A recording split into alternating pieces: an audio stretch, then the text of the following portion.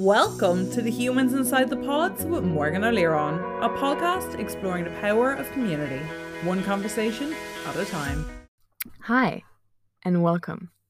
Today I am with Lea Hermanns, a coliver and the co-founder of Poha House. Lea has been driven by new experiences her whole life. From being a skydiver to living abroad, most recently in Hong Kong, experiential living has been her pursuit. During her time abroad, she was very excited for all that the co-living communities had to offer. But she found the reality of this product had untapped potential. This has been the driving force in her pursuit of the one thing that she has always wanted: engaging, experience-driven living. Hi, Lea. How are you? Hey, Morgan. Nice to meet you. I'm good. How are you? I'm good. I'm so glad we're doing this. I've been looking forward to this recording, to be honest. I first heard you, I've been following Powerhouse for a little while on social media, but I first heard you on another podcast. And I got really excited and thought, oh, I wish I had someone from Powerhouse on the podcast. So I'm really excited to have you. Yeah, thanks so much for that. I'm equally excited. And when I heard about your idea of doing a podcast from like the resident perspective of co-living, I thought that was really cool. Awesome. Let's just dive right in, I think. So you're right now you're in Berlin, but I would love to know, first things first, how did you hear about co-living in the first place? Yeah, it's been kind of a long journey. So I'm from Aachen, which is a city in the west of Germany, and I eventually went to boarding school in Canada, which is really cool. And boarding school is a little bit like co-living, not really, but you learn to kind of live together, and you have that community feeling. And for a few years, I didn't know what co-living was after school. When I went to university, had my first jobs, etc. But I always lived in kind of service apartments, furnished apartments, student housing, anything that was super convenient. I'm actually right now living in my first kind of so-called traditional flat. And even this one is still partially furnished. So I have never to this date like furnished a place by myself. So I think I was always kind of into like flexible living or convenient living, but there was no co-part to it. So how did I found out about co-living? At some point when I was living in Berlin and I was in my first job after university, my brother, who's actually my co-founder today at Poa House, had first told me about co-living. And that was a time when I think the first operator had just opened their first building in Germany, as far as I know. So it was still really fresh. And he just told me about the idea. And he was like, well, you have your own apartment, it's all furnished. And then you get together with people in the community space. And it's like, and it just, I was amazed, to be honest. I was like, wow, I didn't know this is possible. This sounds like a dream. Like, where can I have this? And then at a time I was kind of going through a breakup, and I was like, well, this could be my new home. This is like a really good opportunity. I'm going to have to move out anyway. And I won't want to be alone. So why don't I just try that out? And that's how it started. Awesome. I love the positivity around it. I had a similar experience, and my first thought was, oh my God, what is this? Like, I don't think I want to live with that many people. You had no like maybe fear around the concept? I mean, I think there's so many different types of co-living, and maybe later on, because I was curious as well, you can tell me about where the title of this podcast came from, because I know that because I was listening to your other episode about Haven, and I don't know that's for a fact, but they were people living in pods. Yeah. So that's of course I've done this as well. I was actually in Venice Beach once, and I also lived in a pod like that, but it was honestly just for I think 2 or 3 nights. Yeah. So I think people doing that long term, wow, okay, I have respect for that. I mean, I think it's still super cool, but that is obviously super immersive in the community. So the co-living that I know is very much like you have your own flat or you have your own room, and then you have kind of community spaces in the building, but you still have that kind of that privacy of the space that you can kind of retreat back to. No, definitely. I mean, I experienced a little bit of both, I think, because I've had my own room. I mean, actually, no, I've always shared with someone, but it was still a private room in a way. And then I did live in like bunk beds with 5 other people. Wow. And that was okay, but yeah, a bit more intense, I guess. But yeah, actually, I decided to call the podcast "The Humans Inside the Pods" because my first thought was that I wanted to kind of debunk the preconceived ideas around co-living and the fact that we're actually not all on top of each other all the time. So it was kind of like trying to use the term pods, and also I thought about podcast. I mean, it's a bit like far-fetched, but that makes sense. But yeah, and to circle back to what I was thinking is that I love that you were excited about it and you thought that it could be your new home. I think that's super cool. How long did you end up staying there? So I lived in that first space. I don't really know. I think I lived there for a year and a half. And then I moved out because I then moved to Hong Kong, where I actually moved into another co-living operator. So at that point, that was already kind of like the home of choice. Yeah.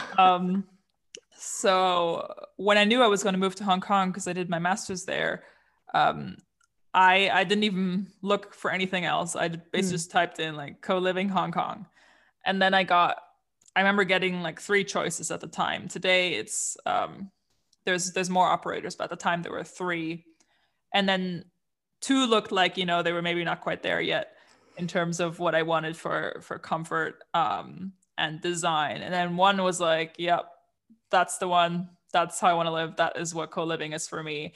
And it's funny because the location wasn't even great. Like, it's like people ask me now, like, was like, why did you live in that area? And I was like, well, it was co-living and I wanted to be in co-living and this is the place. So I went there. I mean, a super cool area, to be fair. It was just super local. So it's not an area where most expats in Hong Kong would usually live. But I was like, no, that's where it's going to be. So awesome. I totally get that. Yeah. Community before location in a way. But I like what you say about this is co-living for me. I would love to hear a bit more about that, because I know that, I mean, I've spent a bit of time on Poha's website now, but you say that like comfort, freedom, and community are kind of like your main values or focus points. Yeah, how quick did you realize like what is co-living for you compared to another type of co-living, for example? Yeah, I think for me, just from my personal experience, I kind of fell in love with that like big scheme, long-term type of co-living, because that's just what I needed the most at that time in my life, and where I saw the most benefit for myself. So all the co-living schemes I've lived in were kind of, you know, big houses of like 50 to 200 people. Everyone had their own room in a flat or even their own studio, and then you had kind of big community spaces where everybody hung out, and it was kind of the space where when you came home from work, you would go there, say hi to everyone, and it was kind of like a family in a house. So I just really loved that. When I met my boyfriend at some point in Hong Kong, he always called it like a festival or something, like because because there's always something going on, and it was like there was always like an event to be had there. So he always made a joke of that, but he thought it was quite cool. So that's the kind of co-living that I always liked. I have spent also time in like kind of short-term or like destination type co-living spaces when I was on holiday and or like in between flats, and I've also really enjoyed those. But I haven't had as much experience, or they haven't impacted my life as much. So so it's really kind of the long-term, one big building co-living that I really enjoyed, and that's why we built Poa House in that direction. Yeah, exactly. I agree. I've had the same experience. Like I Same also for feel you? like yeah. For me, it's I mean, I completely understand the like short-term co-livings, that why they Yeah. exist and why they're needed and how great they are for people who are in need of community when they're traveling or staying short-term. But for me, it's like yeah, the impact it's had on my life, and I stayed in my co-living for 3 years. Oh, It's amazing. just Where was that? been it was in Stockholm in a co-living called K9 Tech That's very Farm. cool. And yeah, it's been very intense, quite challenging at times, but like absolutely amazing experience. And that's definitely what I'm looking for in my next home. And So I you're ready haven't to move found that back? yet. Yeah, I'm ready to move into a new co-living. I haven't really found one that would. I think I've been really spoiled at K9, and I'm really looking for something similar. So, but Yeah, I maybe feel that. better is to create your own, and I think we can dive into how did it happen that you created. I mean, you co-created Powerhouse. Were you working in the industry in any way, or was it just something that happened? Yeah, I was not actually. So I was always working in the startup industry or in the tech industry. So I was definitely already into like building new products and anything innovative. In a very far sense, I was in the industry, but I was not in real estate or co-living whatsoever. Um, my siblings were though. Uh, my siblings were all in the real estate industry. I ended up founding the company with all of my siblings, as well as my today brother-in-law, Yanni, who's also the CEO of the company and who's the one with whom I'm kind of running the company like full time today. Um, and he gained a lot of experience running kind of smaller scheme co-living spaces in London. Um, and yeah, my siblings were from the industry. We're kind of watching the trend, watching it grow. And we talked about it for a really long time, but we never kind of took it to action. And at that time, I was obviously living in Germany in co-living, and I loved it, but I also just saw so much potential to kind of take it to the next level. And and then that's why we ended up getting together, and we're like, why should we all do this separately? We're all looking at this. Yeah, let's do this together. And I don't think we were necessarily the type of siblings that would have done this kind of thing together beforehand. Um, but it's so cool how it ended up and how kind of it's working now and how it really brought us together. So That's amazing. I mean, I knew it was your brother-in-law involved. I didn't realize it was a completely like a family business in a way. But it's great because there is a family aspect to co-living, regardless. Like that's really cool. How many are you? that's true. So I have three siblings. I'm the youngest out of four. Um, and then my sister's husband. So my sister's the oldest, and her husband is Yanni, who's the CEO. Um, so we're five in total. Right. And then now we have a team of 15 people already. Oh, wow. It's very Okay. cool. Growing fast. And so when did you actually start? I mean, from like talking about it to really saying we're doing this, Poa House is going to exist. And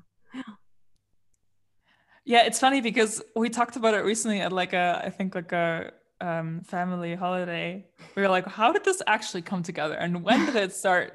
Because to be 100% honest, it's gotten so blurry that I feel like nobody really knows anymore. And I know my brother was really looking at co-living. Yanni was kind of running co-living, and Yanni in London together with Anke and my sister. And then I was living there, inspired by my brother. And I remember my brother one day, and I don't know how, it must have been like 3 or 4 years ago. We're sitting, we're sitting together and like drafting the first ideas and kind of like drafting the product in our head. But I know that Anke and Yanni were working on a co-living brand already like 10 years ago. So right. Okay. it's yeah, really, really blurry, but really cool that now like in 2019 it actually all came together, and now it's like Yeah, in full force motion. So it's definitely. cool And to see. so Do you have any location open yet, or are you opening soon? Yes, we don't yet. We had a pilot in Aachen with 10 locations. And we will reopen that location in Aachen, which is the city we're from, next year in March. And then we have 3 other locations that are in development right now. Oh, right. Okay. So yeah, that's a lot of things in the pipeline. Exciting. And so can you tell us a little bit about Powerhouse and maybe the type of people you're targeting? I can see that you have lots of different options. So you have the studios, you have bigger apartments, you even make a differentiation, if I understood correctly, between like stay and live. So there's the option of shorter stay. Like it's very wide offer, which is super exciting because I think we need more option for different type of people. But also brings a lot of questions around how do you build community around that. So, okay, that's a very wide question, but yeah, for sure.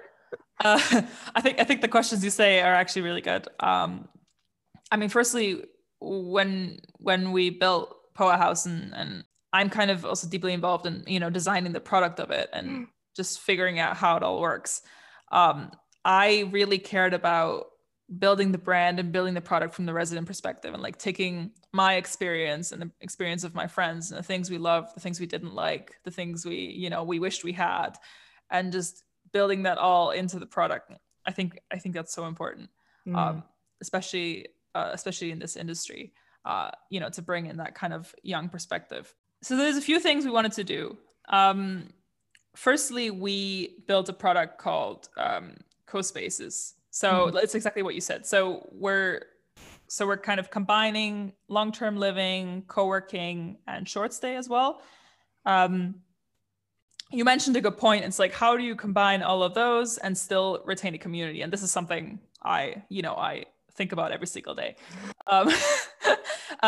Because obviously I think it's so important to bring more purposes into building, because I truly believe, and I've said this a million times, but I truly believe that long term it's going to be more, it's more than just about living. It's going to be about just doing all these things together, but in a way that creates a community. So we wanted to just bring all those functions under one roof. We wanted to create a place where people could also work, where they could live long term, and where they could host friends and family if they're coming over to visit, where they could have events, where they could work out, just bring all of that together. But of course, how we try to preserve that community is by really figuring out the proportions of each, and just controlling them really well. So living always remains kind of the most important part and remains the biggest part of the building. And if we do short stay, it's kind of always separated, and it's a really small proportion, and it's very much favored to people living in the house or living in the neighborhood, for them to use it as a guest room, or for anyone to kind of try a Poa house if they're not like ready to commit to it maybe, or just want to like test it out. So trying to kind of preserve the community that way, because at the end of the day, it's a home, and it needs to feel like a home. And I think it's so important to, it's if people don't think that they belong, that it's theirs, and it doesn't feel foreign, then they're not going to want to stay there longer. And then, so that's the one thing. And then the other thing is, you mentioned a lot of different room types that we do studios, and we do shared flats. So that's one thing I brought in that was also just super important for me, and something I kind of also heard out when I was listening to the other episode of, was it Josh maybe from Haven, where he said, at some point you're going to want to maybe cook by yourself in a kitchen by yourself, I think he said. And I totally agree with that. And that's totally fair.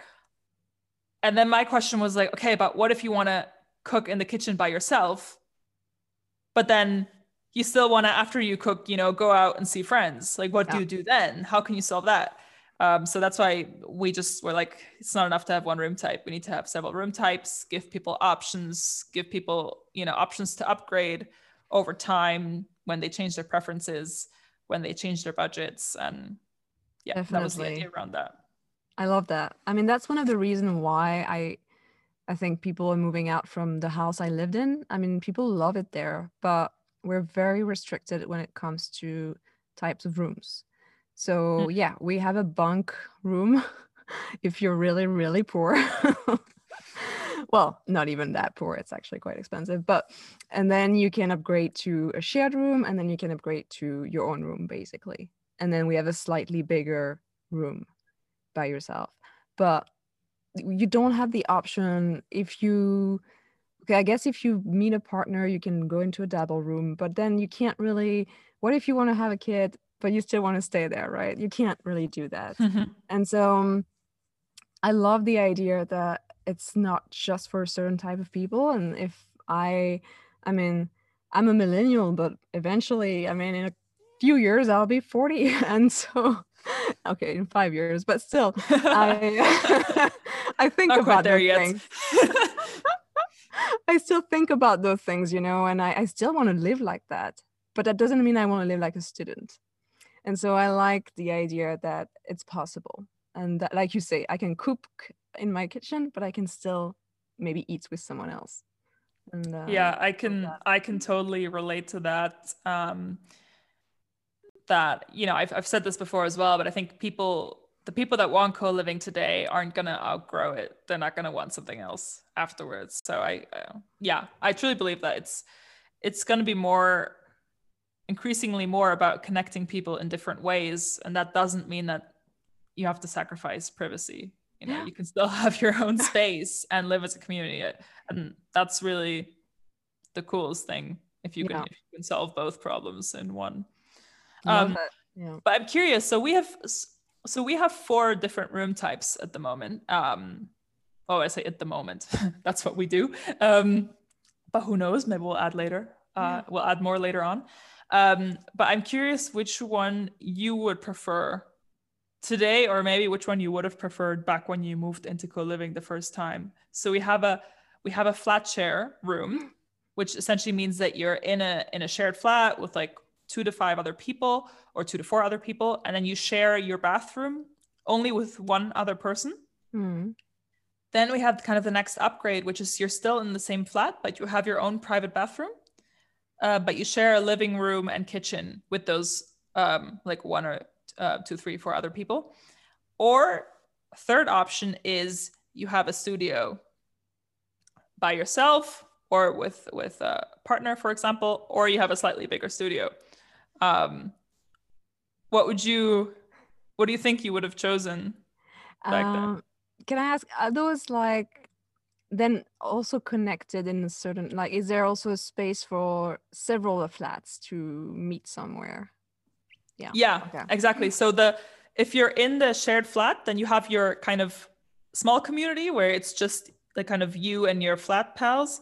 But then no matter where you are, if you're in that flat or if you're in the studio, everybody has access to kind of the big community spaces. Right. Where you can see everyone in the house, your meditation room, your dining room, your roof terrace, the whole thing. Yeah. I mean, I think at the moment, because I was my partner now, probably we would get a studio, as long as I'm sure that I can access, because I really, really need them. If I were by myself, I would definitely take the flat with several people.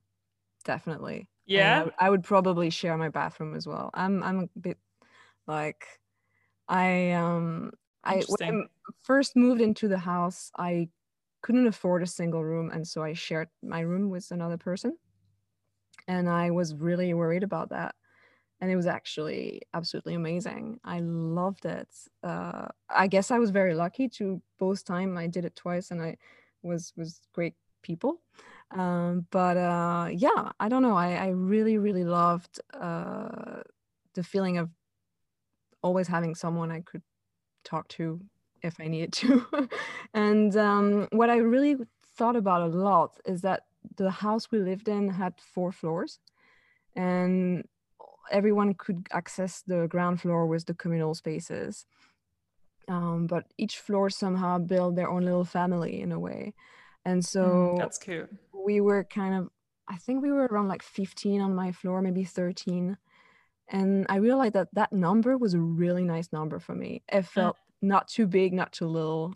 And so I'm actively looking for this kind of like settings. That's nice. But was there a way for you, like 15 people on one floor, where you could connect with each other, like on that floor? Yeah, we had a kitchen. So each floor had a kitchen. Okay. And a little space to hang out. Not very small, not very big, especially our floor. But then most of the hanging out in bigger groups were happening in the one main kitchen. We had one really big kitchen for the whole house. And then we had one living room with a big screen and like co-working space, and then a yoga room as well. Oh, cool. Yeah. It's kind of the style I knew from Hong Kong, where, of course, Hong Kong is kind of a different culture in the sense that most people don't cook in the first place. So you don't need as many kitchens. But there they also kind of built this floor by floor community, because you had your own room with your own bathroom and a fridge, but then you kind of had one pantry per floor. It's kind of a microwave and like a sink, and you could kind of hang out there. So just like a little community space per floor. So I thought that was quite nice. Yeah, it was really lovely. Yeah. Awesome. Because I saw on your website and on the blog that there's a very strong focus on like sustainability and well-being and all those things. And especially right now with COVID and people feeling very isolated and lonely. Is that something that was always very important for you? Did you notice that living together really improved your well-being as well? Yeah, it was always really important to us. I think in a lot of ways, co-living, I think as a product in general, is already more sustainable and does already boost your well-being in itself without doing anything special, which is awesome. But we wanted to kind of take that to the next level and just create a space that, really feels really good. And that way you'd want to stay there longer, right? It just feels like a home. You feel, you feel healthy, you feel well, you feel happy. And in terms of sustainability, it's obviously, I think it wouldn't make sense to start a new company at this point without looking at sustainability. So that's just kind of natural to us that was important. So we try to do that in kind of the furniture we bring in, the energy we use. And it's obviously a journey to be a startup that is an operator doing, living and working and stay and as a new company, and then also doing that in a super sustainable way. It's definitely a challenge, but there's no reason to not do everything you possibly can, I think. Definitely. Yeah, no, I totally understand. And I'm jumping from one topic to another, but how do you recruit? Or like if you are already recruiting, I don't know if you've started yet, but like if you're gonna do it, because you're gonna have a lot of location eventually. I'm always thinking about the thing like how to scale and keep like the soul of the space, right? And how to make sure that the community works well together while staying inclusive and not like, it's such a difficult thing to do, to recruit the right people without feeling like you're excluding anyone either. Yeah. Impossible question. Yeah, I think that's like the $1 million question that I think every operator is asking themselves. And I don't know if that's a question that has been already solved. No, I don't think so. Do you have a process? Yeah, but I was just gonna say, I think there's so many questions I ask myself day to day, where then I talk to professionals and consultants and whatever, and they're like, yeah, nobody has done this yet. Like this problem hasn't been solved. But that's also cool, right? Because I think it'd be more boring if everyone is like, well, obviously this is how it's done. Everyone's doing it this way. We're like, well, yeah, we were just a bit behind the game. So it's cool to be kind of involved in also things that are still fresh and that, everyone's still looking at. But to come back to your question, we're working at a scale where we have to be efficient in our processes. At the same time, we want to really create a unique community because it is so important. So we're trying to create a journey that is like semi-automatic, but still has that kind of personal contact. Yeah. And we are really trying to be inclusive. yeah, we also don't call our residents members.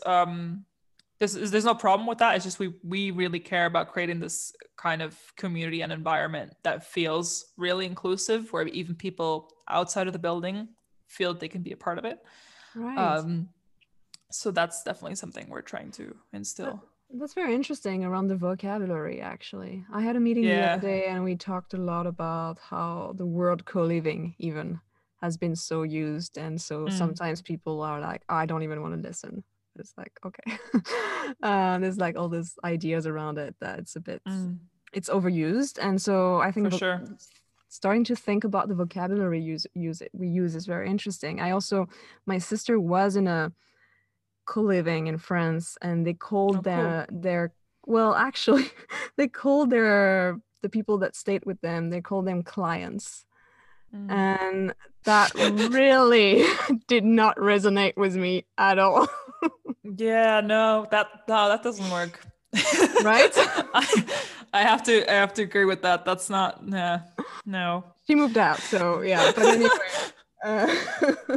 I mean, yeah, I've definitely seen that as well. I mean, at the end of the day, they are your customers or your clients, but that lingo just doesn't really work for me at all. You know, if you're gonna call them that, maybe not to their face. So I've seen emails and stuff, and I'm like, okay, that's maybe not the way to do it. But yeah, but at the same time, I think that and we're really much trying to do this, that your internal language in your team reflects your external language. Because of course you can have kind of two separate lingos, but first of all, why bother? Yes. And secondly, if you kind of instill like different lingo internally and externally, you're kind of separating yourself, right, from the resident.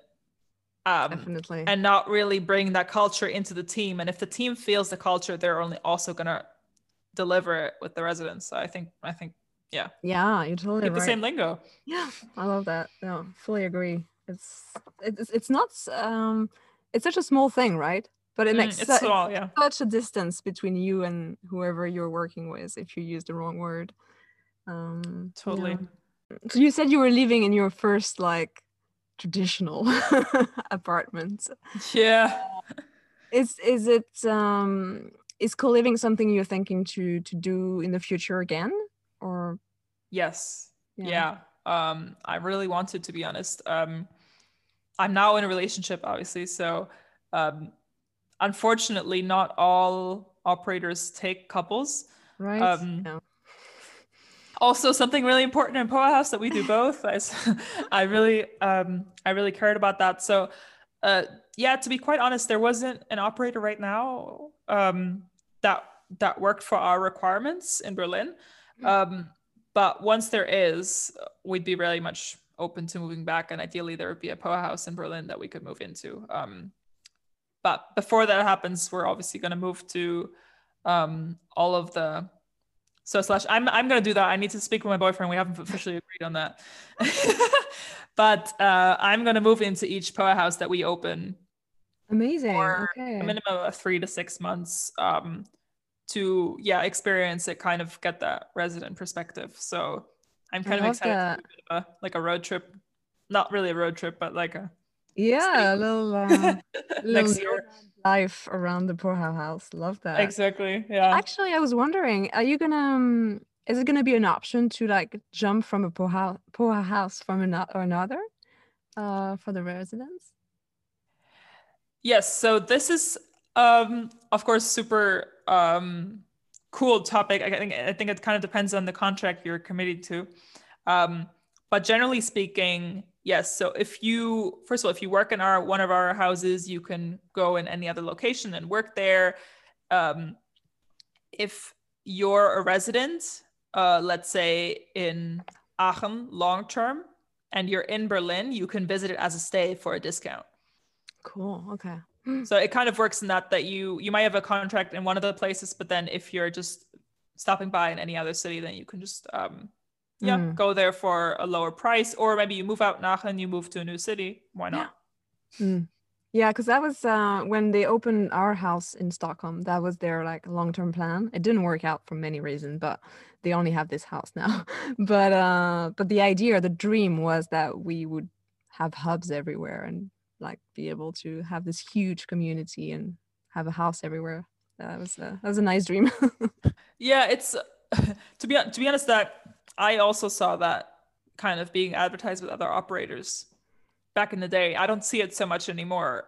I think it is really a challenge to build, because the idea of the community is to be in real life, right? To spend time together in the building, and that's what makes it powerful. And of course, it's the idea of having a global community is amazing, but at that point, it's no longer like physically in the same space. So that becomes a bit tricky. But I think still giving people the option to easily move from building to building is still great.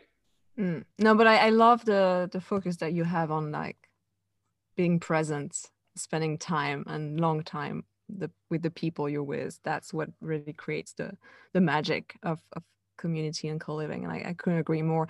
I'm losing his name now, but I think it's one of the co-founder of Outpost in Asia who were saying that we really need to be focusing more on community of proximity and not so much online. And that hopefully COVID is helping understand that the people you're stuck with in a way right now are your community.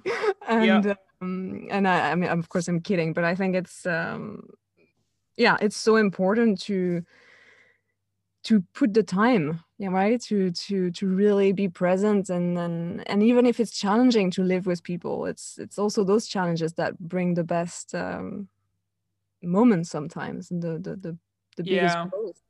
I honestly couldn't agree more. I think we just need to have more opportunities to be together offline.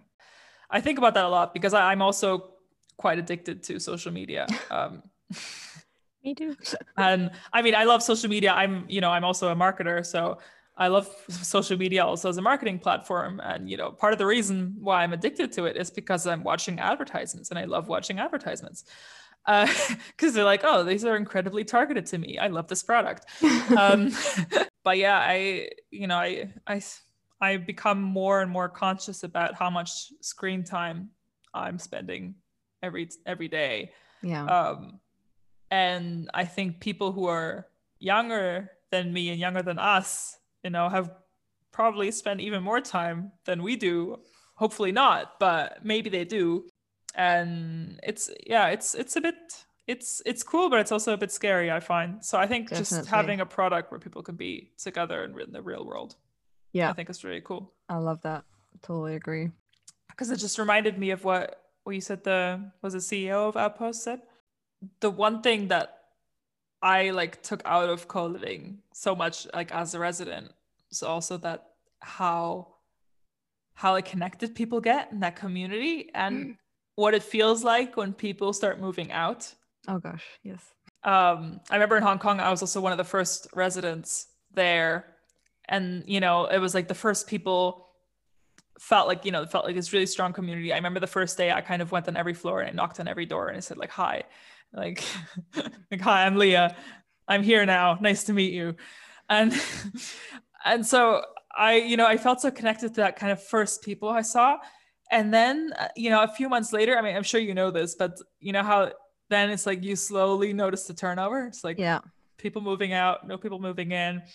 And then it's of course nice to have fresh faces. That's also nice sometimes. But then it's at some point you feel like you're like, damn, the original crew, it's gone. Yes. It's like leaving.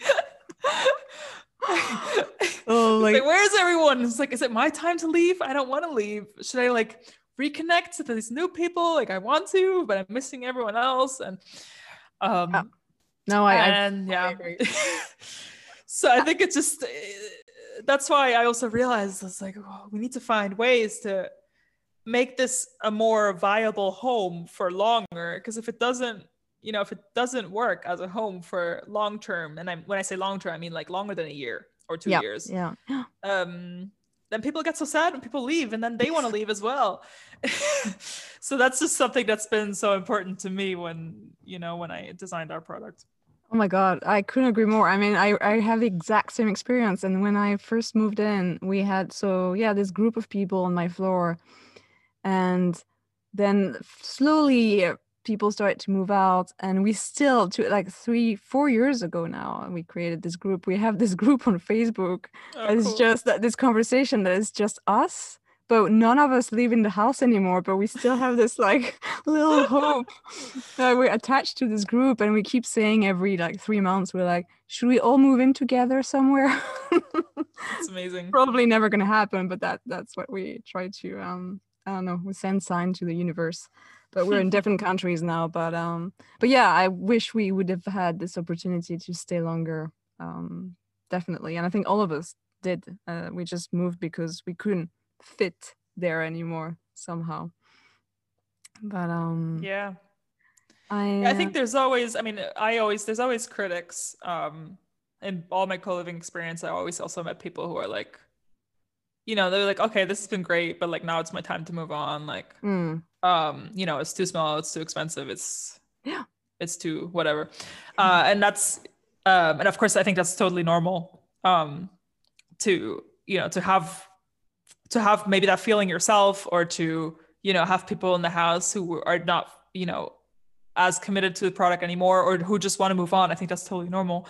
But the challenge is, I think, as an operator is that you have these people in the house, which is of course 100% normal, but they are every day talking to everyone else. Right? How do you how do you ensure that they you know, the people who are excited about it don't you know, don't feel like they also have to now move out because other people are moving out. So that's obviously kind of an interesting.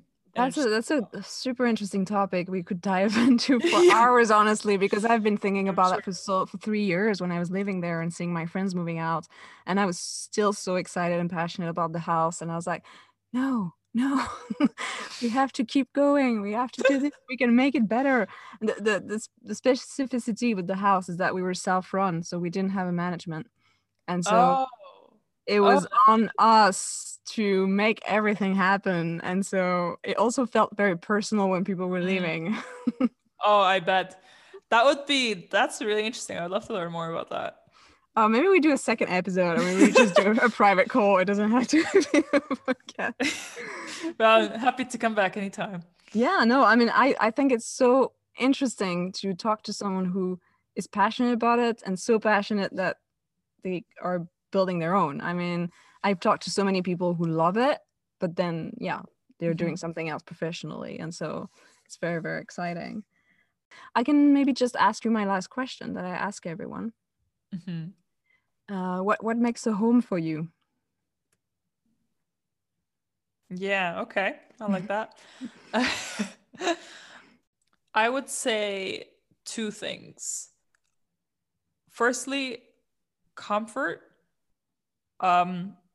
You know, coming home after work and just feeling like you're home, feeling like you're in a place where you can like fully relax, and feeling like it's yours. And it's not someone else's, and it feels personal. And I think in terms of like interior design and furniture, I think it really helps if something kind of like reflects your own style, or, you know, kind of feels like a home would feel. So not, you know, not like this kind of, not like a super branded experience, or not like, you know, super kind of perfect, kind of like a hotel where everything looks the same, but just kind of something a little bit personal. It doesn't have to be perfect, but just feels comfy, feels like, feels homey. So that's the one thing. And then I think the second thing is a place that combines community and privacy. I think it's important to have both, not only if you're an introvert or extrovert, but I think just in general for everyone. Nobody wants to be alone all the time, and nobody wants to be with other people constantly at every hour talking to people. Definitely. So I think if you have an opportunity to have both, really have a place where you can retreat, be by yourself, just kind of calm down and relax, and then another place where you can fully connect with people, immerse yourself in something new. If you can combine those 2 things, in 111 building. That's really a home, I think. Love it. Couldn't agree more. I read once a long time ago, I think it was a French actress who was doing an interview, and she said that what would she say? Something like loneliness is wonderful when it's chosen. And I thought that was quite powerful, because it's true. It's like I'm happy to be alone if it's something I've chosen, but if it's kind of imposed as it is right now, lockdown in London, I do not enjoy it. Do not want to be lonely. Yeah. For sure. Is there anything else that you think we should have dived in? I mean, obviously it could be so much, but yeah, I mean, I have so many fun co-living stories from when I used to live there. I'm from having like the very first day I moved into co-living in Berlin. I remember we had like it was a Sunday night. You have to imagine Sunday night, like that's like out of all nights, like that's not the day you have a party. No. But there was like a huge party that day, and it was my first night there. We were drinking a lot. I was like meeting everyone. It was amazing, and I was just like, oh wow, this is what co-living is like. Okay, it feels like college all over again, but like in a good way. It's like, oh, I miss these days, Yeah. And at the same time, it's like, holy shit, if this is gonna be every night, then I'm gonna have a problem. Because that's Sunday night. So what is so Friday? I need to work tomorrow and the next 4 days after that. Of course, that didn't happen every single night, but that was just like, okay, cool, I like this.